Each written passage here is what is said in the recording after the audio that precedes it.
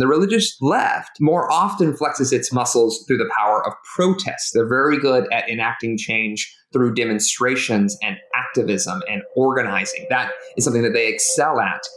And it's one of the more powerful parts of the Progressive Coalition when it comes to activism. That is where their expertise lies. And so they do include millions of voters. Basically about 3/4 of the Democratic Party identify as religious in some capacity. And even that extra quarter, which is the religiously unaffiliated, although they don't claim one religious tradition, many of those people in that religiously unaffiliated category actually do pray daily or they attend worship pretty regularly. So the percentage of people who could potentially be moved, inspired by, or activated by the religious left is the majority of the Democratic Party. But that looks very different depending on which issue they're organizing around. From Religion News Service, this is Beliefs. I'm Bill Baker. For decades, the political influence of faith has been seen in the might and the dominance of the religious right.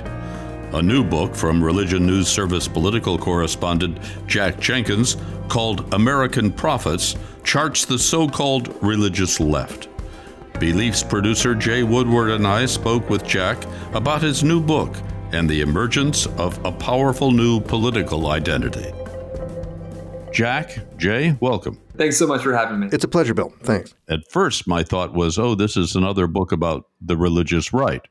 But no, it's a book about the religious left, which is much more interesting. If I could, Jack, how big is the religious left? How different is it in organizational size from the religious right? What about just the metrics? This is a helpful question to ask at the top because it is decidedly different than the religious right. When we talk about the religious right, we're usually referring to this entity that was built over the course of decades by a series of, primarily evangelical Christians, Christian leaders and organizations. And those groups had a running trend of kind of organizing around central organizations and leaders, right? So it was very kind of this top-down traditional machine politics structure that kind of created the religious right we know today. And so they tended to do a few things well. And one of those is that they were very successful at kind of edging out their opponents in the courts. And they were also very successful at showing up at the ballot box and kind of punching above their weight on election day, basically voting in higher percentages in the electorate than, the number of people that they actually have in the American population. The religious left is decidedly different than that. It does have specific sub-demographics that do show up on election day. For instance, Black Protestants in particular have proven to be a powerful part of the Democratic coalition, and they are part of the religious left as well. But the religious left is far more diverse than the religious right, both racially as well as religiously. And what you get from that is it's not so much a single voting bloc that we found that was courted by the religious right, so much as it is a disparate coalition of coalitions, a group of groups that can show up for common cause under certain circumstances. And the religious left more often flexes its muscles through the power of protest. They're very good at enacting change through demonstrations and activism and organizing. That is something that they excel at. And it's one of the more powerful parts of the Progressive Coalition when it comes to activism. That is where their expertise lies. And so they do include millions of voters. Basically about 3/4 of the Democratic Party identify as religious in some capacity. And even that extra quarter, which is the religiously unaffiliated, although they don't claim one religious tradition, many of those people in that religiously unaffiliated category actually do pray daily or they attend worship pretty regularly. So the percentage of people who could potentially be moved, inspired by, or activated by the religious left is the majority of the Democratic Party. But that looks very different depending on which issue they're organizing around. Who are the big figures in the religious left? We hear all kinds of names on the religious right, but not so much on the left side. Yeah, it's been one of those things where part of that comes from what I was just talking about. Like a lot of these demographics, a lot of the pieces of the religious left kind of organize among themselves, right? So there are names that are well known among specific movements. And you did have this period in the 90s in an older version of the religious left where someone like Jim Wallace did become a relatively well-known name, at least in Washington, D.C. circles.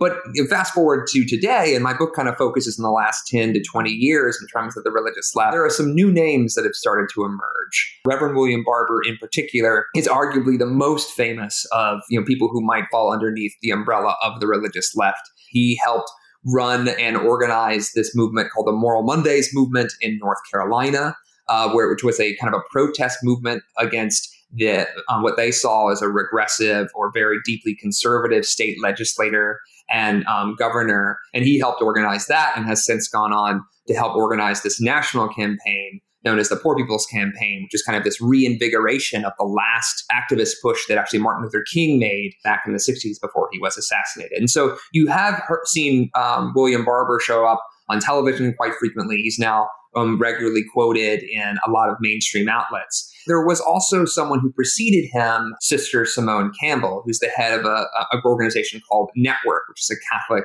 social justice lobby. And both William Barber and Sister Simone Campbell have spoken at the Democratic National Convention. Sister Simone Campbell in 2012 and Barber in 2016. You do have some within the LGBTQ rights space. Bishop Gene Robinson, the first openly gay bishop in the Episcopal Church, is also a relatively well-known name.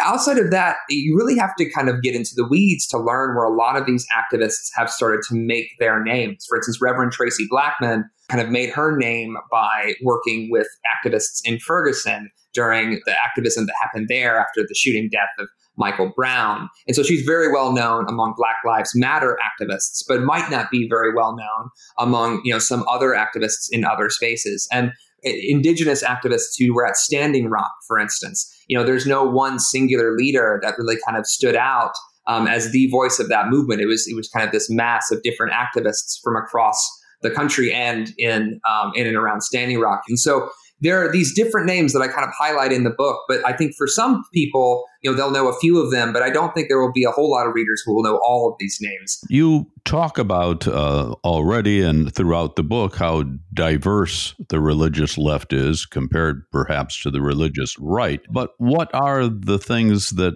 the religious left, the progressives, hold in common? It kind of varies depending on the era, right? So one thing you do see is this sort of shared ethic, caring for what, different religious traditions, for instance, the Christian tradition calls the least of these, or the vulnerable, the hungry, or the immigrant, right? And so you'll see that articulated differently depending on which faith tradition people are hailing from. For instance, one of the movements I chronicle in the book is the New Sanctuary movement, which is this instance where faith communities open up, their synagogues and their sanctuaries to undocumented immigrants who are at risk of deportation, and essentially just dare the federal government to raid their church and take them. And the federal government almost always backs down from taking that action, at least.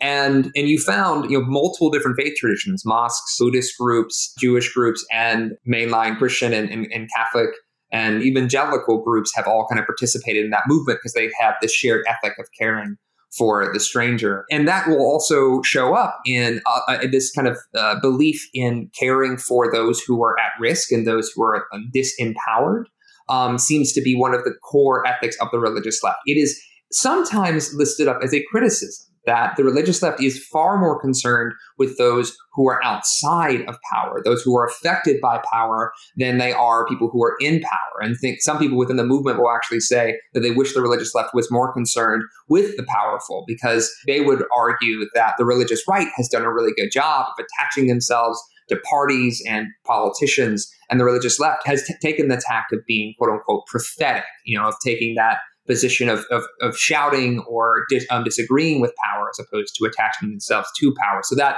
seems to be a shared ethic as well.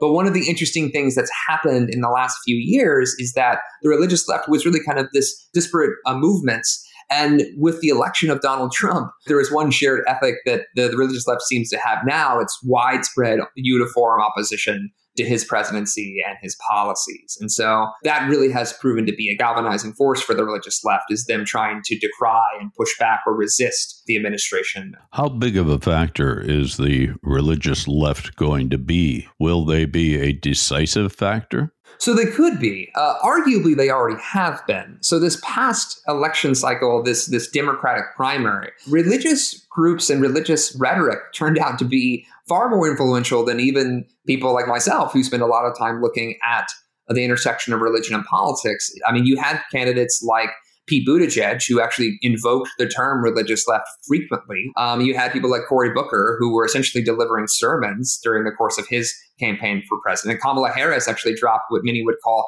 liberation theology in her announcement speech. Bernie Sanders, actually, he didn't talk about his Judaism back in 2016 that often, but really did invoke it relatively frequently in this last primary season. And of course, Joe Biden actually made some really strategic plays in this area.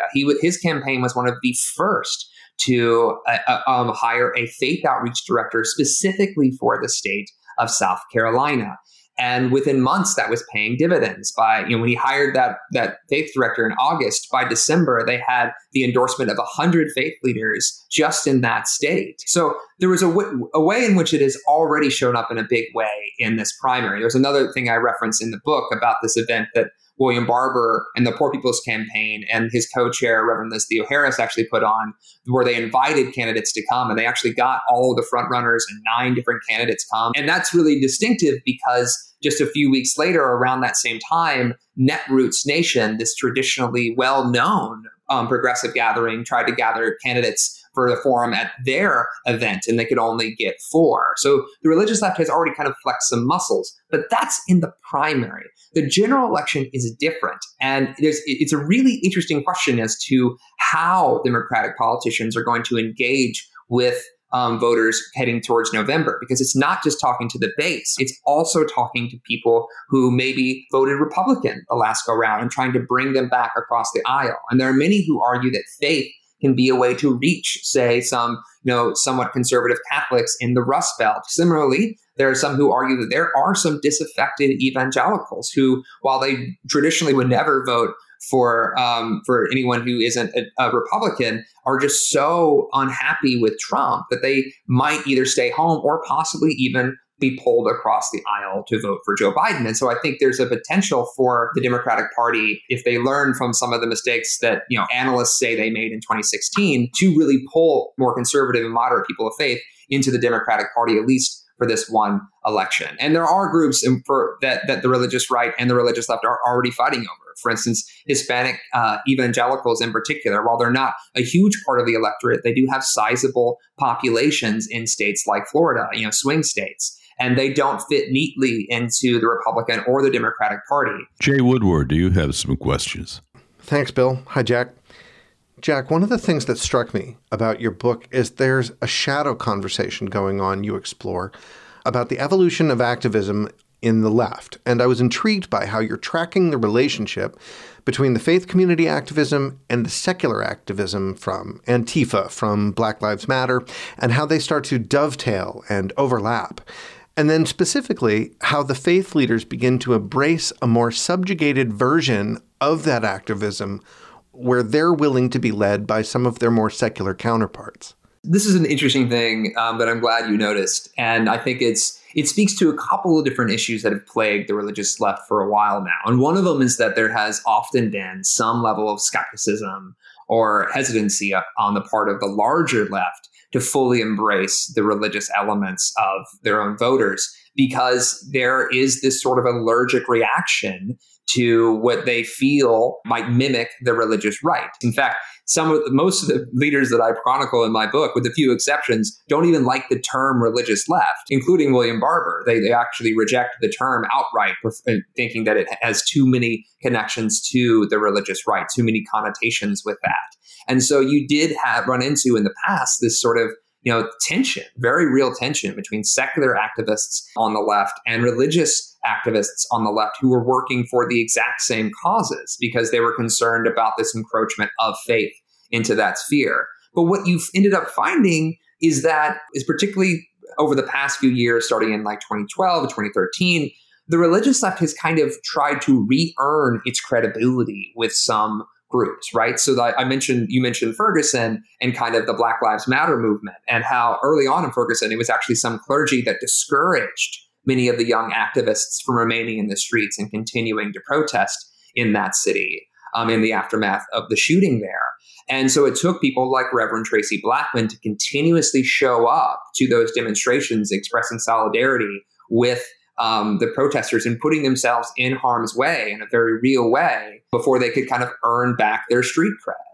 And that you saw that again when, faith leaders were marching in Charlottesville, where like they had to do some quick bridge building with these more secular leftist or liberal outfits and activist groups. So I think what you end up getting from that is that this, the left at this point in American history in 2020 is a very diverse group that requires a whole lot of negotiation, arguably far more than you find on the right. Now, there are some conservative groups that are ardent atheists or have a more secular mindset.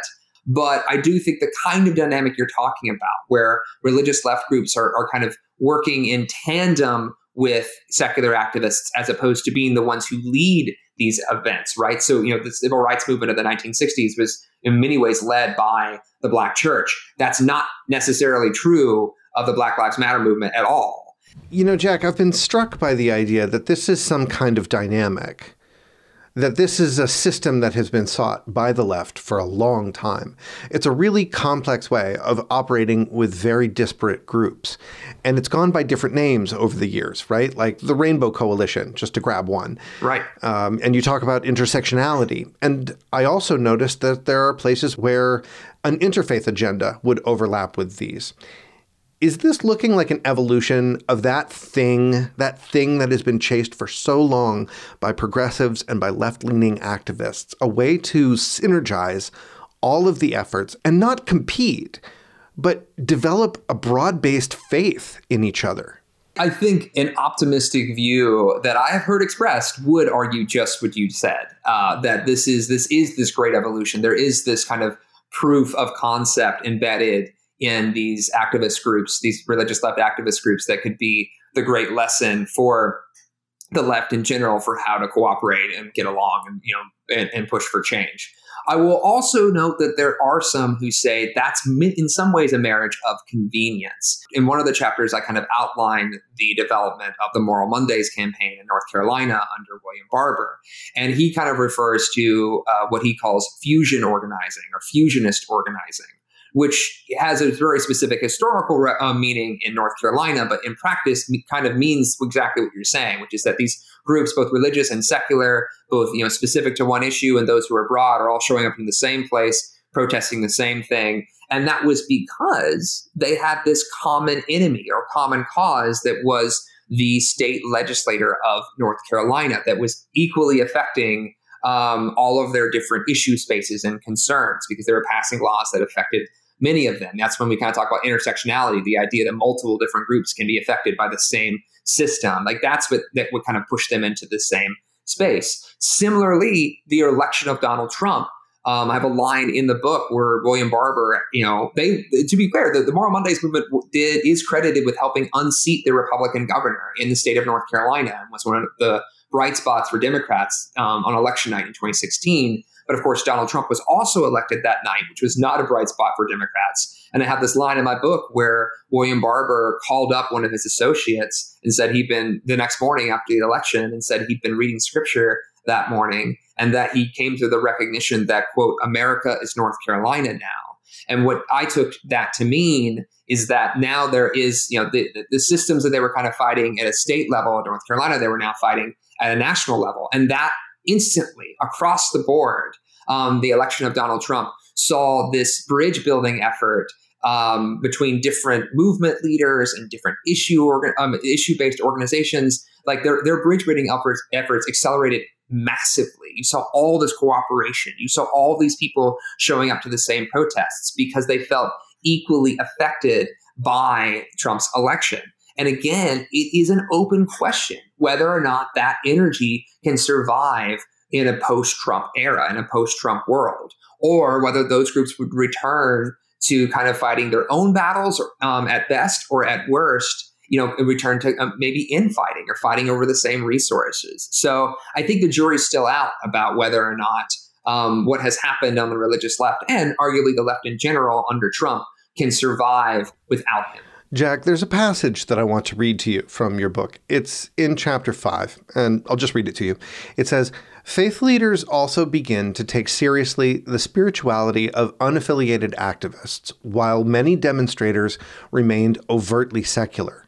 Spiritual leaders recognize that activism and the communities it creates could be, for some, a form of faith.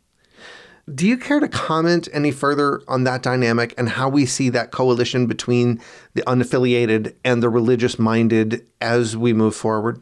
I'm glad you pulled that out because it actually kind of ends up working in two different directions. One of them is actually embedded in an answer to a question about religion that Bernie Sanders gave, I believe, back in 2016, when he was kind of asked about his own faith. And one of the answers he kind of gave, it wasn't really it wasn't a very direct answer, but it was him saying that his spirituality is this understanding of the world that essentially amounted to a very progressive understanding of how economics should function and how whether we should take care of the poor and the prisoner, et cetera, et cetera.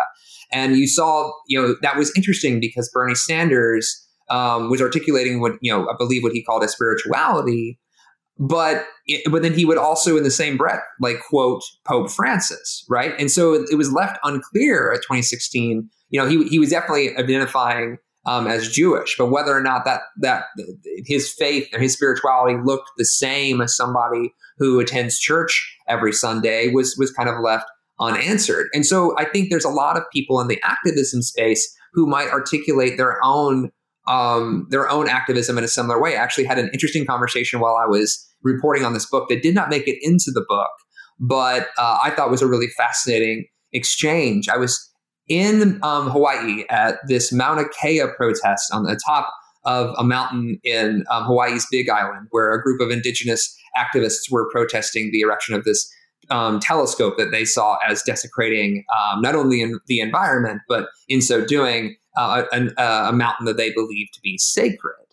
And among the people who were there with them in this encampment that they'd set up to block these construction vehicles from entering that sacred space were the Democratic Socialists of Honolulu, and they welcomed them in this large ceremony. And I pulled aside one of the leader of that group and kind of asked him some questions and was kind of asking him about his experience there. And at the end, I kind of asked him, I said, are you a person of faith? And he was like, I normally wouldn't have I've answered that question as anything other than saying I'm an atheist. But then I remember this part. He said, now I answered that kind of with a question mark. And he explained that while he would probably still identify as an atheist or agnostic, the act of participating in this indigenous protest, which was deeply spiritual, they would pray and dance at least 3 times a day, including them face turning and facing the mountain. He said the act of doing that every day actually kind of really changed something in him. It really kind of affected him in ways that he didn't expect. Now, that doesn't mean that he necessarily converted to a faith, but it does end up being this interesting way of looking at spirituality, perhaps, if that's the word people might use for it. But it does seem to be an unexplored element that I kept running into in activist spaces. Similarly, in the other direction, and I do talk about this in the last chapter of my book, there are many people of faith who participate in these religious left protests and demonstrations for whom there is very little, if any, distinction between activism and faith. Many see activism as an expression of faith. Showing up to a protest is a holy act to them. And so for them, that's not something to be seen as distinct or explained away from one's faith. It is part of worship, in some instances, quite literally. And so I think both of those different expressions, both of those different ideas literally inhabit the same space in the kind of the protests and demonstrations that I got to witness while reporting out this book. But I think there's a lot more to explore there. Jack, the real issue is not after the election, but it is right now before the election. Will what appears to be a kind of newfound clout or power or activism of the religious left be a factor and change the game as far as the presidency is concerned?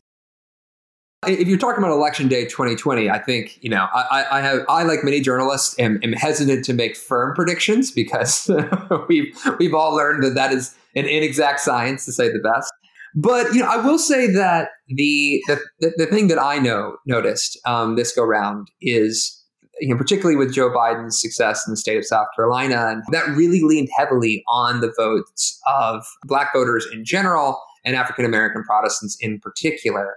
And I think that the margins of victory for Trump in 2016 were so small. That means that there's a lot of potential ways to get across the finish line for a victory for Democrats. And I think many faith advocates argue that if you're going to get there, one, you still need those same votes that Joe Biden was winning during the primary. You still need African-American Protestants to show up in droves in those 3 states I mentioned and other places across the country. And you probably also need to, in Michigan in particular, where you have a pretty large Muslim population outside of Detroit, you really want to help run up the score in that state, which Donald Trump barely won in 2016, and might pay dividends to really push and do outreach to those Muslim American voters in that section of the state. I think that the easiest way to think about this is I think Democratic strategists are looking at the 2020 election with less about taking a hammer and more with a scalpel, like really trying to,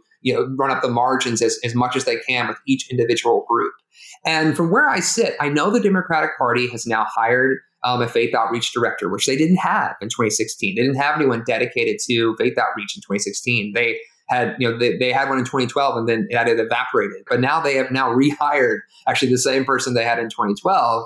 So I know that the party is dedicating resources to this. I know that Joe Biden has shown a proclivity for, prioritizing this. And he's learning from Barack Obama, who had arguably the largest faith outreach team in modern Democratic history when he ran for president in 2008. And so I would expect that a lot of the leaders that you've been seeing from the religious left, who've been at the forefront, the tip of the spear of the resistance movement over the past few years, I would be really surprised. If they're not necessarily endorsing a candidate per se, they will absolutely be pushing for the demographics that tend to fall under their influence or their congregations, pushing them to turn out on election day. And if they're able to do that, the math could very easily add up in Joe Biden's favor. Jack, there's obviously a lot to talk about in this important subject, and we expect you to come back again as we get closer to the election, and also to continue to fill us in on this, the progressive religious political movement. Thank you for being here. Thank you, Jack. Thanks so much for having me.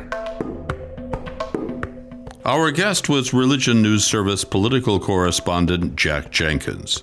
His book, American Prophets, The Religious Roots of Progressive Politics and the Ongoing Fight for the Soul of the Country, is available now. The conversation continues on our Facebook page, and we tweet at Beliefs Podcast. If you like our program, come review us on iTunes. Beliefs is brought to you with the support of the Bernard L. Schwartz Center for Media, Public Policy, and Education at the Graduate School of Education at Fordham University. Jay Woodward is the producer, with production assistance from Jonathan Smith. Theme music is by Edward Billis.